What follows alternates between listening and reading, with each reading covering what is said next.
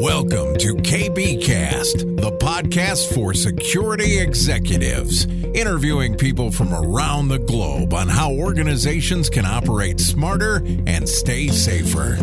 Here's Carissa Breen. I had the opportunity to catch up with Chris Sand, who is also a friend of mine, and we talked about cyber culture, what it is, what he's doing in this space, and why the dialogue towards cyber internally needs to change. We spoke about what the industry has done to start changing the conversation towards awareness and comms. If you're keen to hear how Chris is changing the way we view cyber culture, then please keep on listening. Okay, so Christopher Sant. Now, I've been wanting to talk to you, one, because you're awesome, and two, because you know your stuff. And I think it's really important that we have this chat because I did listen to you down in Melbourne at the conference last year, and you shared some really good points. And just from our chats that we've had over the last sort of 12 months or so, you've really opened up my eyes to a different way of looking at things. And I think that our audience would gain a lot of insight from that. So before we jump into your wonderful views on cyber, I'd like to start off just with understanding about you and your journey. So if you wouldn't mind, could you walk our listeners through your career from where you started to where you are now? Awesome. Thanks, KV. I really appreciate it. And I'm really glad to be joining you. Thank you so much for having me. So I've got an interesting journey. I guess I started really young, actually. I mean, if I think about when I was first breaking into stuff, it probably started when I was about 7 or 8 years old. And I remember my dad bringing home an old 286, computer from work that they were throwing out because they were upgraded to 386s or 486s. And this thing was like BIOS locked. So I essentially had this piece of kit in front of me and I couldn't use it. And so I managed to figure out that by opening it up and using a knife and taking out the motherboard battery, I could bypass the BIOS password, which was kind of cool. And then I could kind of play blackjack on this thing and games and stuff. And that kind of, I don't know, maybe planted a seed from a young age, just in terms of me tinkering with technology. And then fast forward after university, started as a penetration tester for a Big Four consulting firm. That was good fun. Got to play with lots of technology, pull things apart, try and break into things and whatnot.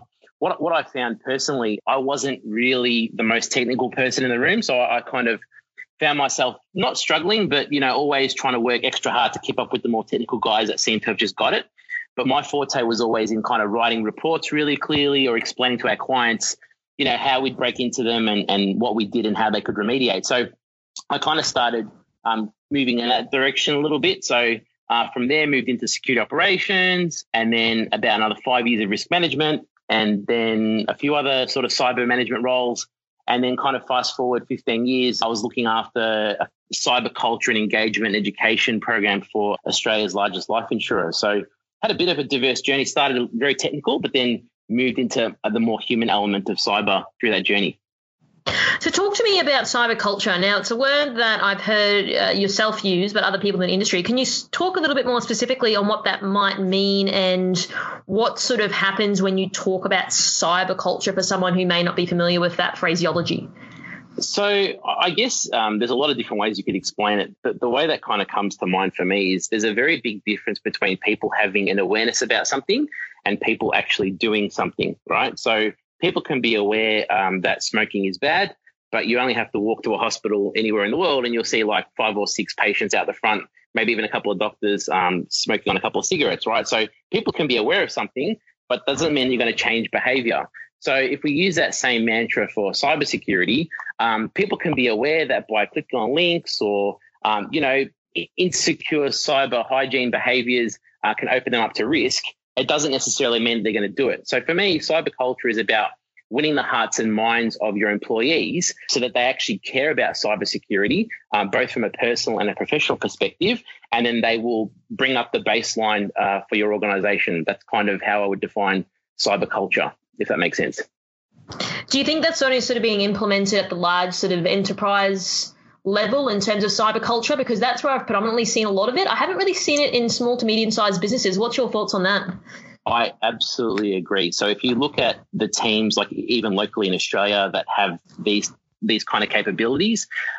They're quite mature. Like, the banks have had teams in this space since, I think even when I was working for one of the banks back in 2012, they had a team that was already established, in cyber awareness, that kind of thing, which has now moved into cyber culture. And that's very much the big part of town, or the bigger companies, whereas small to medium-sized businesses haven't really had that ability to keep pace and do that, because they're probably not they're not as well resourced, right? So it's hard for them to have that investment, to have 2 or 3 people sitting there on the bench running phishing exercises, educating staff, because they haven't had that critical mass. So I think there's definitely room for those parts of the industry to move, if that makes sense.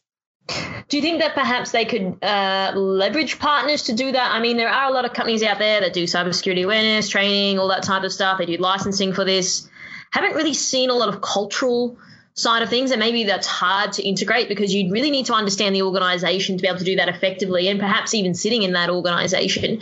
But do you think that could be a potential model that could work, because people don't have necessarily 3 people sitting around doing that and potentially the funds to do that?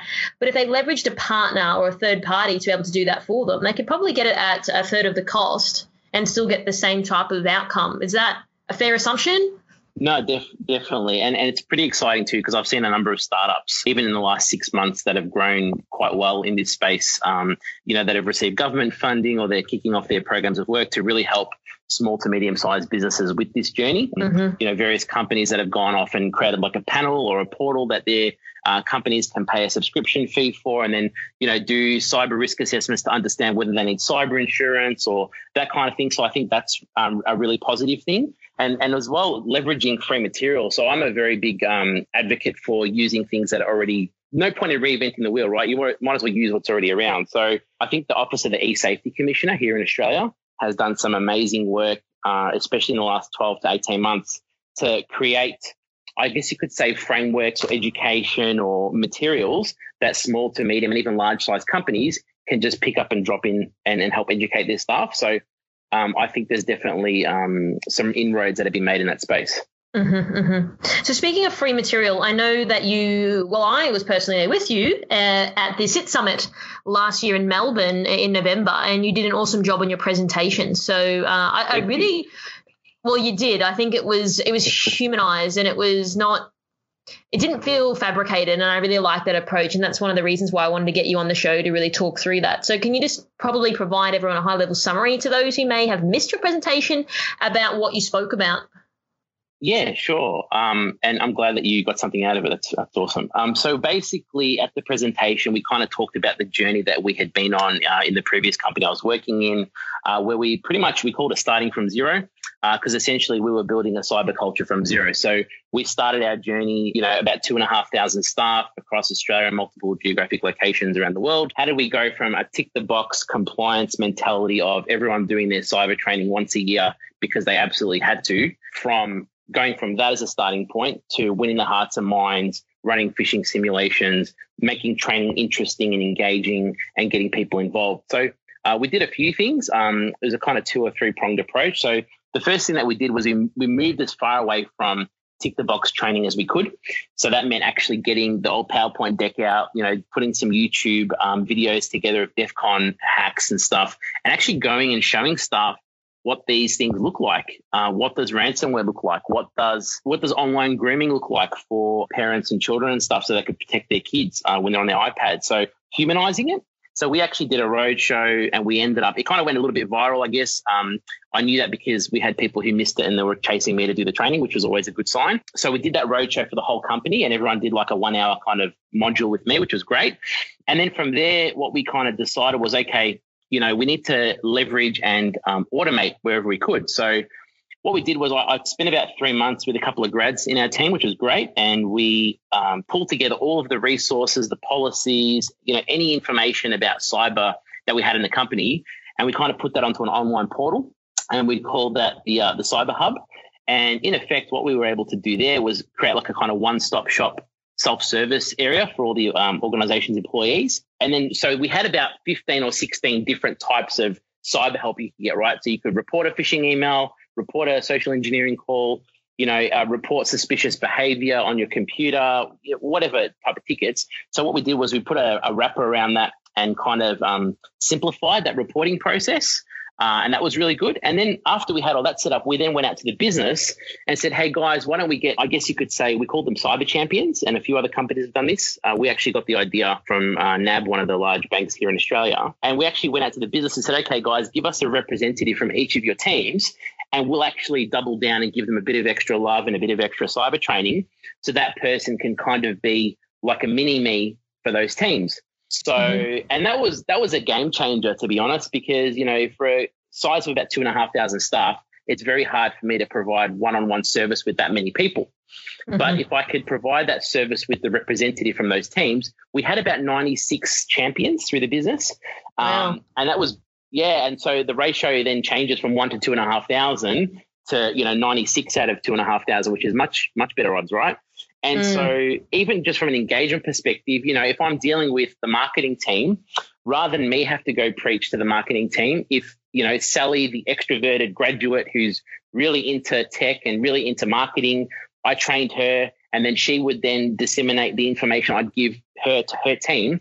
It became a kind of train the trainer type situation. And we just found engagement really improved. Time to report phishing emails was shortened. Anytime there was scam phone calls to the business, we'd get reports much, much quicker. So we were able to demonstrate to our leadership team that we're actually improving the cyber culture just by doing this champion program. So that was a really good approach for us. And then what happened was, because we invested in summarizing those materials on the intranet, whenever those champions needed help, over time, they stopped asking me and they started going to the self-help portal and then pulling those materials and helping their teams. So it actually was a bit of like a cyber culture economy, you could kind of call it, and it worked really well. So that was a good experience for us. You spoke earlier about removing the whole tick box of security awareness training. What does that traditional security awareness sort of training look like from your perspective? Pretty much anything that makes people sleep or eyeballs bleed, I would put into that tick box training type thing. So, you know what I mean? So most of them, in other words. Pretty much, yeah. And I was listening to another episode of your podcast earlier, and I think you guys touched on this with Bastian, where, you guys were talking about, as a security professional, if you have to do the training and you find it boring, how would you find it from the perspective of someone who's not in cyber, right? So I used to fail them. Exactly. Because I didn't listen. I was like, I don't care, because I used to come up as the non-compliant person of not doing the training.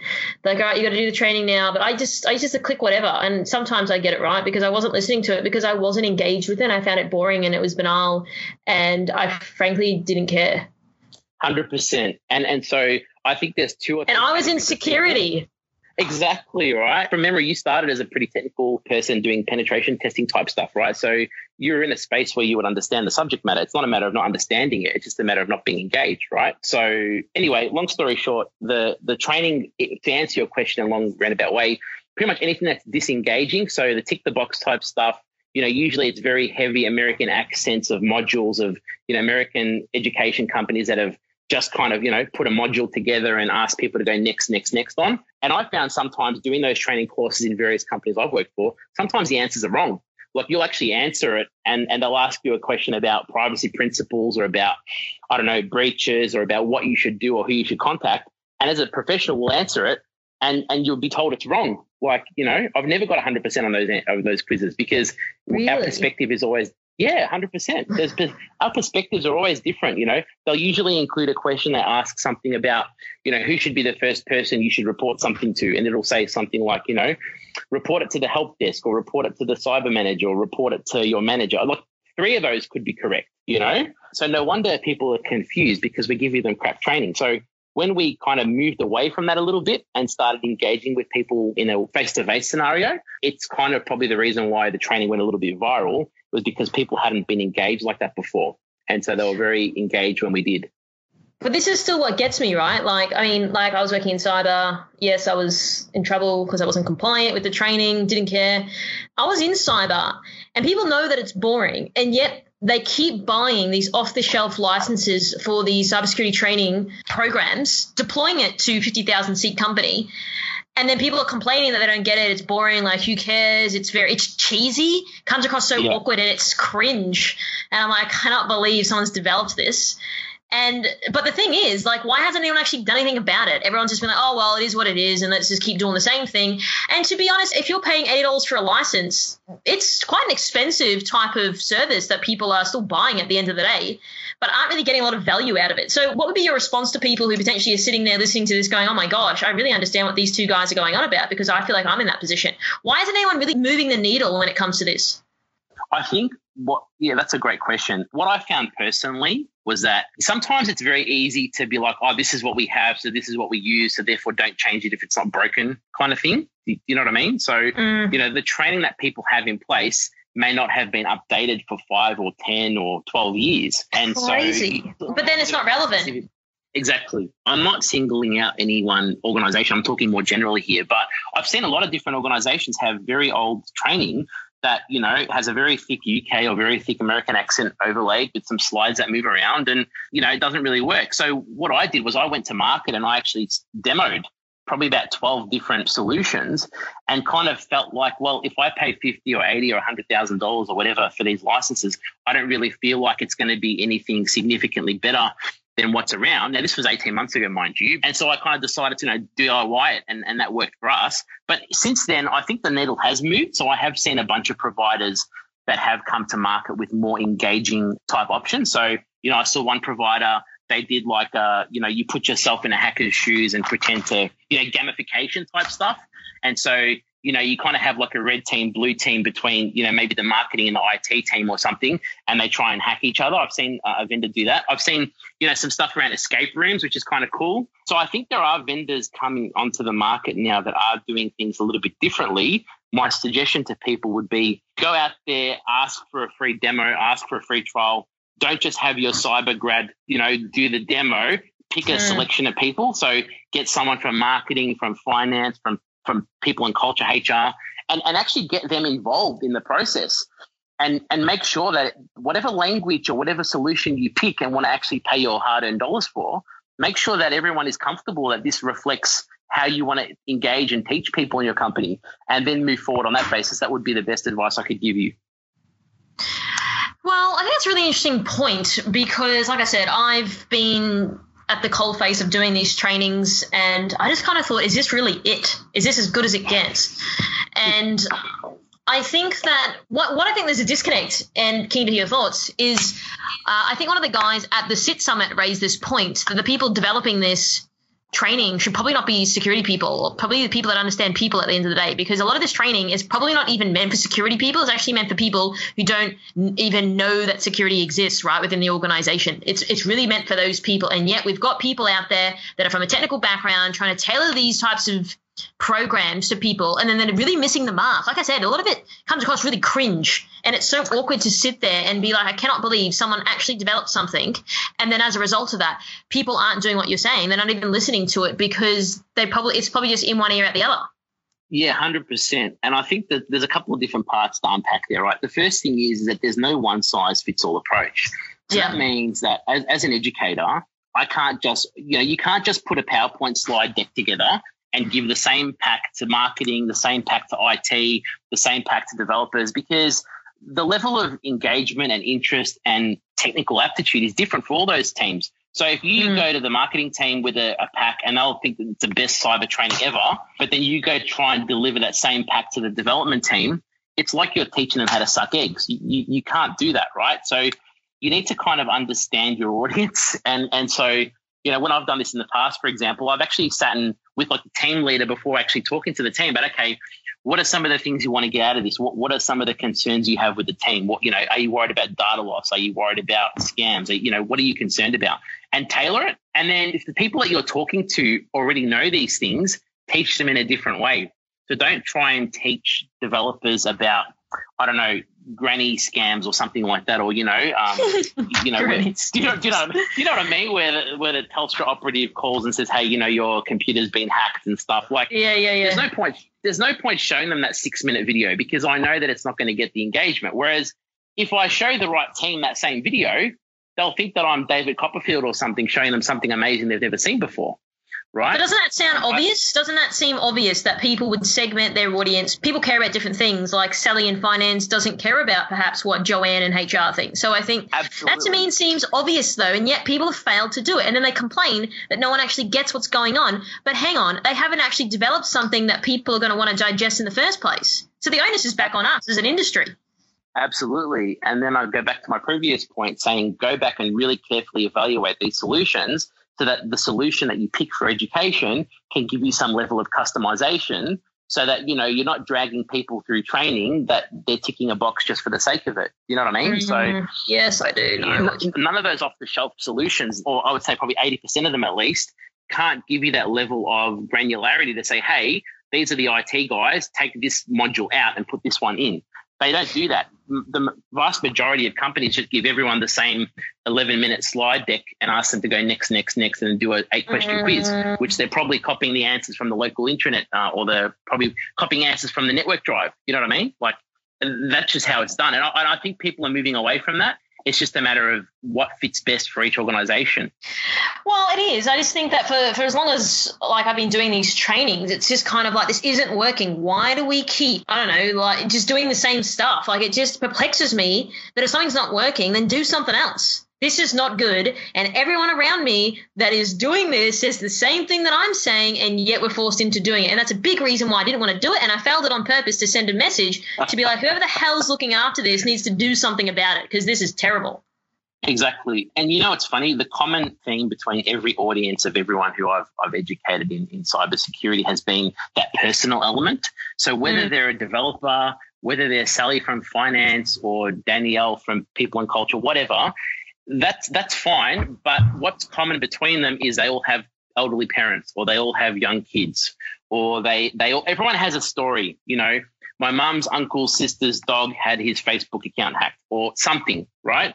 And so what I kind of realized after a few months of doing this was, as much as I could, bringing things back to that whole, I'm going to help educate you personally about how to be cyber safe and how to kind of keep your account secure, you know, how to set up 2FA on your Facebook account, that kind of thing. As much as I moved away from that corporate spiel and moved towards that personal element, I found engagement went up for everyone. It didn't matter what team they were in. So we kind of went with an approach where we kind of, you know, did 70% personal stuff and then 20 or 30% work-related, you know, kind of phishing 101 type of thing. And engagement just went up organically. And then those same people were then coming to me after the presentation saying, oh, hey, do you mind explaining to me how I can secure my kid's iPad from apps? Or can you tell me whether my son should be using Roblox or not? Do you think that's secure? And so it's just about, and that goes back to your first question about what is culture. When your employees start engaging with your security team, asking for help and asking for guidance on these personal matters, you'll find organically that they're going to be the first ones clicking report phish when something dodgy lands in the inbox, just because you've got their heart and mind. That's what I found personally. So that's the common ground that we need to be. And I think a lot of people have recognized this, that personal approach is kind of pretty well understood as being the best way to engage with people at this point in time. So where do you sort of believe companies need to focus when it comes to cyber culture?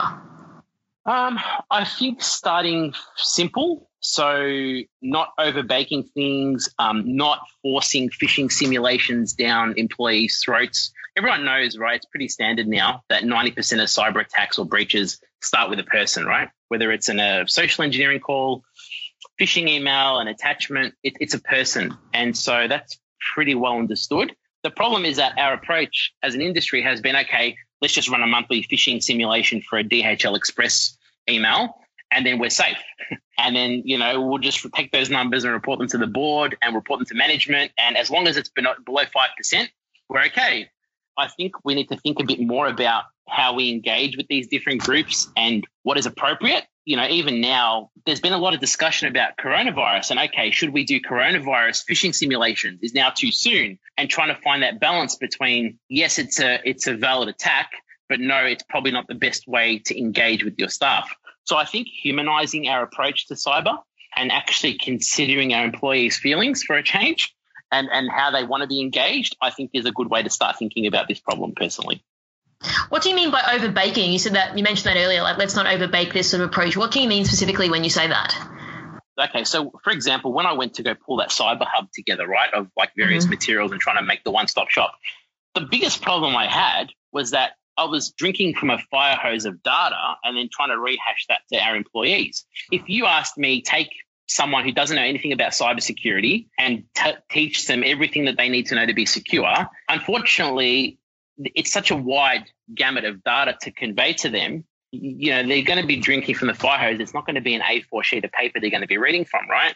So the biggest problem we had was, how do we not overbake it? How do we simplify and bring it down to just key principles around emails, around secure phone calls, around, you know, the simple cyber behaviors that people should do? And so when a company has a 200-page security policy, you know, I think they should be thinking long and hard about whether or not they've overbaked their list of requirements for their employees. And can they simplify things in a way that the majority of their 3, 4, 10,000 staff can adhere to? That's kind of what I'm going with that. Does that make sense? Mm-hmm. And so can you sort of just maybe articulate a few ways that you did do that in terms of simplifying it? You said humanizing the message and segmenting the audience. Was there anything else you sort of did to make sure that reading a 200-page report like that even wants to make me fall asleep when I hear that? Yeah, I think I've fallen asleep a few times reviewing some of those policies in my career. Haven't we all? Right? If you ask people honestly who's read the whole security policy, I think there's a lot of companies where even the CISOs haven't read their own security policy, let alone staff being asked to adhere to them, to be honest with you. So don't you think it's fair then? Don't you think it's fair that people aren't adhering to it? Because, like, who the hell wants to read that? If the CISO is not reading it, then I doubt anyone else is going to do it. 100%. I mean, you know, if we have policies that aren't even, they're made in such a way that people can't comply with, and, you know, you're just going to ask people to get a policy exemption every 12 months and go next, and just apply for the annual policy exemption. What's the point of that policy, right? You need to be thinking about that. One of the things that we did in the last organization I was at, which was really valuable, we had a cyber policy, but we then boiled it down to a cyber charter. So in effect, we had like a top 5 things that people should do for cybersecurity. We had a top 5 cyber behaviors, and we thought, okay, if people do this top 5, they're going to meet like 80% of our policy. That's a much better position than we're in now. So we'll just go with that. So this cyber charter said, okay, number 1, think before you click, right? Pretty simple. Number 2 was think before you send. Number 3 was be respectful online. Number 4 was just keep your devices and files secure. And then number 5 was report anything suspicious. So I think it doesn't matter what organization, any organization, if their staff did those 5 things, they would be well on their way to a better baseline. And then people are like, oh, I can do that. That's cool. Yeah, I can do the cyber thing. Yeah, cool. And then that just changed the conversation and dynamic. And we found that really good. I'm going to have to ask you, Chris, so what is the point in having a policy if it's going to be exempted anyway? That's a really, really good question. So in a lot of instances I've seen before, a policy is there because it has to be either a regulatory requirement forces it to be, or, you know, it might be part of an audit finding, or there could be some pre-existing, you know, reason why that policy requirement is there. And yes, you know, sometimes you do need to have things there that exceptions need to be made. But I'm probably speaking out of school here because I'm not really a policy guy by trade, at least haven't been for a while. But I would say there's probably not a lot of point of having something there if you know your users can't comply with it. If that is the case, though, I think you should be very transparent with your leadership team about the fact that, hey, you know, we're putting a policy in place that we know we're not going to comply with on day one, but we have a roadmap in place that over time, you know, we're going to comply with it by implementing these controls and this and this and this, if that makes sense. So if you have a policy requirement that says, I don't know, you know, all servers, all databases need to be encrypted, and then you look at your fleet and you're like, okay, we put the policy in place, but only 20% are, then obviously you need to think long and hard about what you're going to do to bridge that gap, right? And then what happens? Do people bridge the gap? Well, it depends on the appetite of the organization. So some of the more mature places that I've worked in have absolutely, you know, when their management or leadership team and their boards are, you know, finger on the pulse, wanting to know where are our gaps, you know, what do we need to do? Those are the organizations that absolutely are on a journey to be more cyber secure. Whereas some other organizations that I've seen, they have as long as they're ticking the box, as long as the compliance requirement or the annual policy thing is ticked every year, they've probably got a more disjointed arrangement in place and aren't quite meeting the mark. Yeah. It just depends on the maturity of the organization. Fortunately, very many of the financial services organizations in Australia now because we're so tightly controlled, various APRA requirements, etc., they can't be operating like that, especially with the new APRA CPS 234 requirements. There's definitely need for people to be having, robust cyber programs in place, knowing where their data is, knowing it's secured, making sure that their boards understand what their roles and obligations are and responsibilities, and that their people actually have an understanding of how to keep data secure, which is where the cyber culture stuff comes in. Okay, so talk to me. So what were some of your key insights that you learned by building out cyber programs within enterprises that people can learn from? Okay, so I think people are key, and you've got to understand that, how do I say this? You have to, how we sort of talked about not overbaking and then going and simplifying stuff. So start with the person and think about how they want to be engaged and put yourself in their shoes. So, there's no point you going and preaching to, I don't know, like the finance team saying, you can't send data, has to be encrypted, blah, blah, blah. But then you don't factor in that, okay, they have a daily process, they have feeds, they have people they need to email, they have, third-party suppliers that have spreadsheets flying back and forth. If you don't put yourself in their shoes and just come in and preaching, in my experience, you're not going to get very far.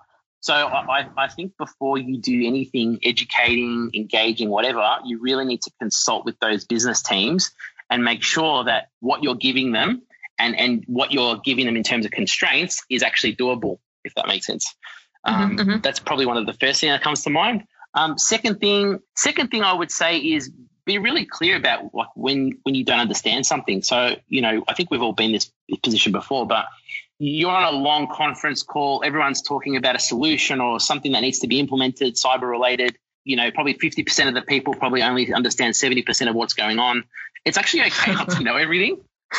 Yeah, well, it's hard. Like, it's so broad, right? Like, no one knows everything. People who claim they do, exactly. I'd be suspicious of that. Like, I don't know a lot about certain areas like identity and access management, but other people do. I don't know. Why do you think people don't really come forward? Because they probably feel vulnerable that, I don't know everything, and maybe this Chris Sant guy knows everything on the call. I guarantee you Chris doesn't know everything, but I'm usually the first guy to sort of put it out there on a call saying, hey, guys, do you mind just repeating that for me in English because I have no idea what you just talked about? And that usually people kind of laugh that off and kind of rehash it. But I think it's okay to be that guy on the call. If you don't understand something, if you're running a phishing simulation and you're not clear about the simulation, you're not clear about what you're getting out of it, if you're implementing something and you're not clear, then how are the end users supposed to be clear about what's happening to them, or how are the management team going to be clear? Like, as practitioners, unless we're crystal clear about what our intentions are and what we're trying to do, I think you should be pressing pause there. So that's kind of my mentality about things. I'm always happy to kind of put my hand up and say, hey, I don't understand what's going on here. Let's rehash this or simplify it. People should definitely do that more, because I think you hit the nail on the head before. People feel vulnerable that, I'm supposed to be an expert. If I say something, they're going to, I'm going to be the person in the room who doesn't get it. I think we have to kind of remove that fear, because it doesn't help anyone. No, you're so right. So I think, and I guess when you do sort of raise your hand and say, I don't really understand that, perhaps like the next 10 people are like, well, thank God he said it, because I was in the same boat as him and I don't get it. Because I know it's happened to me before. 100%. And you'd be surprised that how many, I don't know if it's happened to you, but you ask the question and you're like, okay, what's this mean, or what's to go with this, or how are we going to implement this without impacting users, or whatever the question is. And then you'll get 2 or 3 other people chime in with like a supplementary question. And I guess I wasn't afraid though. I just used to say it. Yeah, exactly, right? But what I'm saying is it kind of leads the way for other people to kind of ask something too. And I think it's probably I haven't really considered this before actually talking to you about this, but when we talk about building strong cyber cultures, we're always thinking about building cultures with our employees as the end users who aren't in the cyber team. But, talking to you about this a bit more, I'm sort of thinking about it. I think it's important we also look inwards at ourselves and eat our own dog food and think about, okay, are we building a strong cyber team within our cyber team? A strong culture within our cyber team. And that's probably something that a lot of organizations can probably improve too, is how they engage internally, which will then improve how they engage externally. And especially now with this whole coronavirus thing, everyone's working from home, organizations and their teams need to be really well-oiled machines. There's not a lot of appetite or room to get things wrong. So it's if you see teams collaborating really well on Slack and doing Zoom calls and engaging, and that's the kind of stuff that you need to kind of get things through, especially when you're working with remote teams. So yeah, I'd probably say that's important. I'm probably rambling a little bit, but I think it's all important, right? No, definitely. I mean, in my opinion, it appears that the industry is sort of responding more to the importance around cyber comms and awareness. Why do you believe this has been the case? Because to some degree, it kind of feels in the last 2 years specifically, it's sort of emerged on the front line. But before, it was kind of just, oh, well, no one really cares about that. Like, what do you think's really changed? Probably, that's a really good point. I think the fact that compliance or tick the box or, whatever you want to call it, doesn't necessarily mean you're secure. So a lot of these big breaches that have happened to organizations that have been PCI compliant, or, they've had firewalls, they've had WAFs, they've had all the technology, but they were still breached because, they had an employee socially engineered. So I think it's probably important to recognize that. And I think as a market, we recognize that. And that's why now big companies have figured out, okay, their people are their greatest asset in terms of cyber defense. So that's why you've seen such a vast uplift in that capability. That's my personal view anyway. Do you also think that maybe we've got more and more people sort of popping up talking about cyber and doing it in their way? How I would talk about cyber is different to perhaps you may talk about it. Do you think that people are Absolutely. Sort of understanding from different types of people and what that means and what resonates with them perhaps? Absolutely. And I think a really good way of demonstrating that was, when we went to the SIT conference, the Security Influence and Trust Conference, I think it was November last year from memory. Mm-hmm. A lot of the great speakers and a lot of the panels and practitioners weren't hardcore cyber dudes in hoodies. They were actually amazing females who've worked in comms or marketing or different backgrounds that have transitioned into cyber type comms or cyber marketing or, those kinds of things. And they've been able to add their flair and perspective and different ways of communicating. And I think that's really refreshed the conversation, because it's typically been a very technical and very dry topic.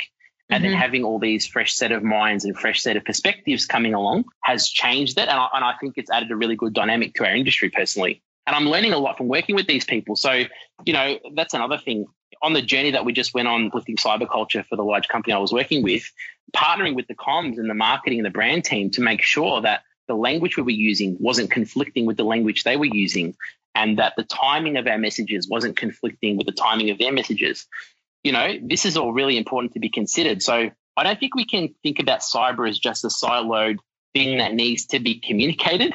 I think it needs to be kind of dovetailed into other messages so that it becomes part of BAU rather than part of just cyber agenda, if that makes sense. Yes, of course. And when you spoke before about different people from different backgrounds at the SIT Summit talking about their experience and their opinions, do you think other people in industry who are perhaps the technical guys, been doing it 20, 30 years, how do you think they've sort of adopted to these new sort of players coming up the ranks? How do you reckon they feel about these people? Do you think they're sort of taking well to these people, or do you not really think that's the case? That's a good question. I'd be kind of speculating there, actually. I haven't really spoken to anyone about that particularly, but I think that we're pretty lucky with cyber that we're all pretty well-inclusive bunch of people. Like, even this last 2 weeks, just reaching out on LinkedIn, talking to people, I've had, every second day a video conference with someone from a different part of the world. Everyone's pretty inclusive and helpful. I mean, I'm probably speculating, but I don't think there'd be a lot of objection to that new, fresh, young perspectives coming through, because it's pretty well understood that we need different perspectives and collaboration to tackle this problem that we have. Well, I guess anyone would think that that's the way we've got to look at it. So Absolutely. My last question for you, Chris, would be, what are your top 3 key takeaways people can implement into their organizations after this interview? So, okay, top 3 things I would say would be, don't be afraid to start from scratch like we did. Take a long, hard look at how you're engaging with your employees and think about whether that's working, and don't be afraid to pull the eraser out and start again, because the short-term pain of building up a new engagement program is well worth it. The second thing I would say is try and humanize things as much as possible. So, recognizing the fact that we're all humans, we all use email. A lot of us have kids or family members who may be vulnerable, like older people, etc. So trying to humanize it so that your messaging isn't just so technical. And the third thing I would say is collaborate and reach out. On our journey, we were so fortunate that we had some great business partners who were customers of ours and organizational partners. We partnered with them to build a lot of this stuff. Whenever we implemented something, we shared it with them. And whenever they implemented something, they shared it with us. So, that's why most of the materials from SIT we white labeled, because we wanted to share with as many people as possible. So if anyone wants any of that stuff, feel free to reach out. I can pass it on. So I think sharing really is caring. So if you build something and you think it's useful to your partners or even your customers or maybe even your competitors, I mean, whatever, share it. The Gary Vee sharing model. I think that's really important. That's probably my top 3. Okay, well, Chris, thank you so much for your time and your knowledge and your experience and your honesty. And it's something that I think we need more of in this industry. So if people were to reach out to you because they're curious or they want to perhaps ask you a question that I didn't ask you, how can they go about doing that? Cool. Yeah, you can ping me on LinkedIn, Christopher Sant, or you can flick me an email, chris@clearviewcyber.com. Happy to chat, no problem. Well, thanks again, Chris. I really, really appreciate it, and I look forward to doing this again soon. Thank you so much, KB. It was a pleasure. Thank you so much. Cheers. Thanks for tuning in. As always, we hope you got some new ideas or ways of thinking from this episode. And remember, you can always reach out to our guests if you do have more questions. Don't forget to subscribe to this podcast, and we always love to hear your feedback. So leave a review on iTunes and we might just give you a shout out on a future episode. You can find me on LinkedIn as well as on @IamCarissaBreen on Twitter and Instagram. And if you'd like to know more about how we help tech companies, check out CarissaBreenIndustries.com. Until next time, stay safer.